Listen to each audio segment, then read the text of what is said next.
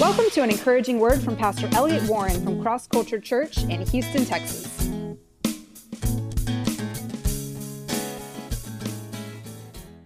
So this minister was sharing, and he's been in ministry a long time, and as his son was growing up, he's doing just like what I shared about what this man did, and the son's growing, but then as he got, I guess, in his older teens and whatnot, he started going away from the Lord.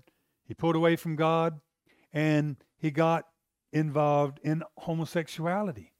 And so he went to go live the homosexual lifestyle. And of course, the pastor's devastated. And then he finds out later that the next door neighbor had come over and had been abusing his son when he was young, when he was little. And he's going, oh man, that's how the devil got in, and that's how the enemy planted that in my son's heart. And you know, trauma can do that. Some experiences, things happen, that needs to get broken off of people. I've seen many people that have been abused, and they end up in situations that are a direct result of the abuse that they've had. And but anyway, that happened to this pastor. And after this son has grown, in his older teens and in his early 20s, and he moves on, it looks like that final thing has been done. That big decision, he's pulled away from God now. He's given over to that way of life now, right? But guess what? The pastor says, I am not giving up. My wife and I, we were not going to stop praying. We were not going to start declaring our son shall come back to God. We were not going to start commanding the demonic forces in the name of Jesus to let go of my son. We were not going to stop.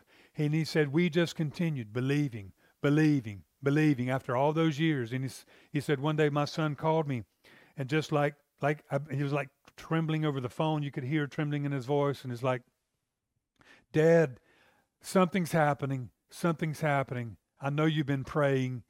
Don't stop praying. Just don't stop praying. Not explaining what's going on, but it was only just a little while after that, he has an encounter with God, and this young man pulls out of homosexuality.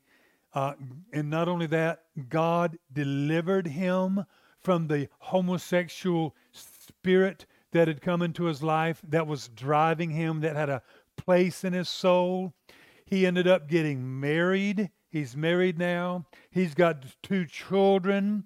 He openly goes around and shares his testimony. I was living like this, but God delivered me. He is so free from that past. He's not even feeling the shame of it anymore. He's like, oh no, that was somebody else. I'm a different person now, but look at what God did. There's no shame in it. And what I also love is that there's no shame in that pastor. There's no shame in that pastor for what his son went through and the direction that his son went in. I mean, think about that. That's a blessing, you see. He's healed from whatever he might have been thinking. I mean, I just could have imagined what that guy could have been thinking. Oh my, our neighbor, why did we let our neighbor babysit? Why did we let our neighbor over? We knew something wasn't quite right with that. We didn't feel good about that. Why did we do that? Oh, it's our fault. You see, you might be able to say a lot of things like that, but you just can't live like that. Are y'all with me? So everything's been healed. The man kept believing God for his son. He had to go up over whatever mistakes have been made all throughout the process and get healing as he's walking through this too. He had to get healing for him as he's also praying for his son. But he rises up to a place of courage and says, God, I believe you. God, you've got the final word. God, I declare my son shall be saved.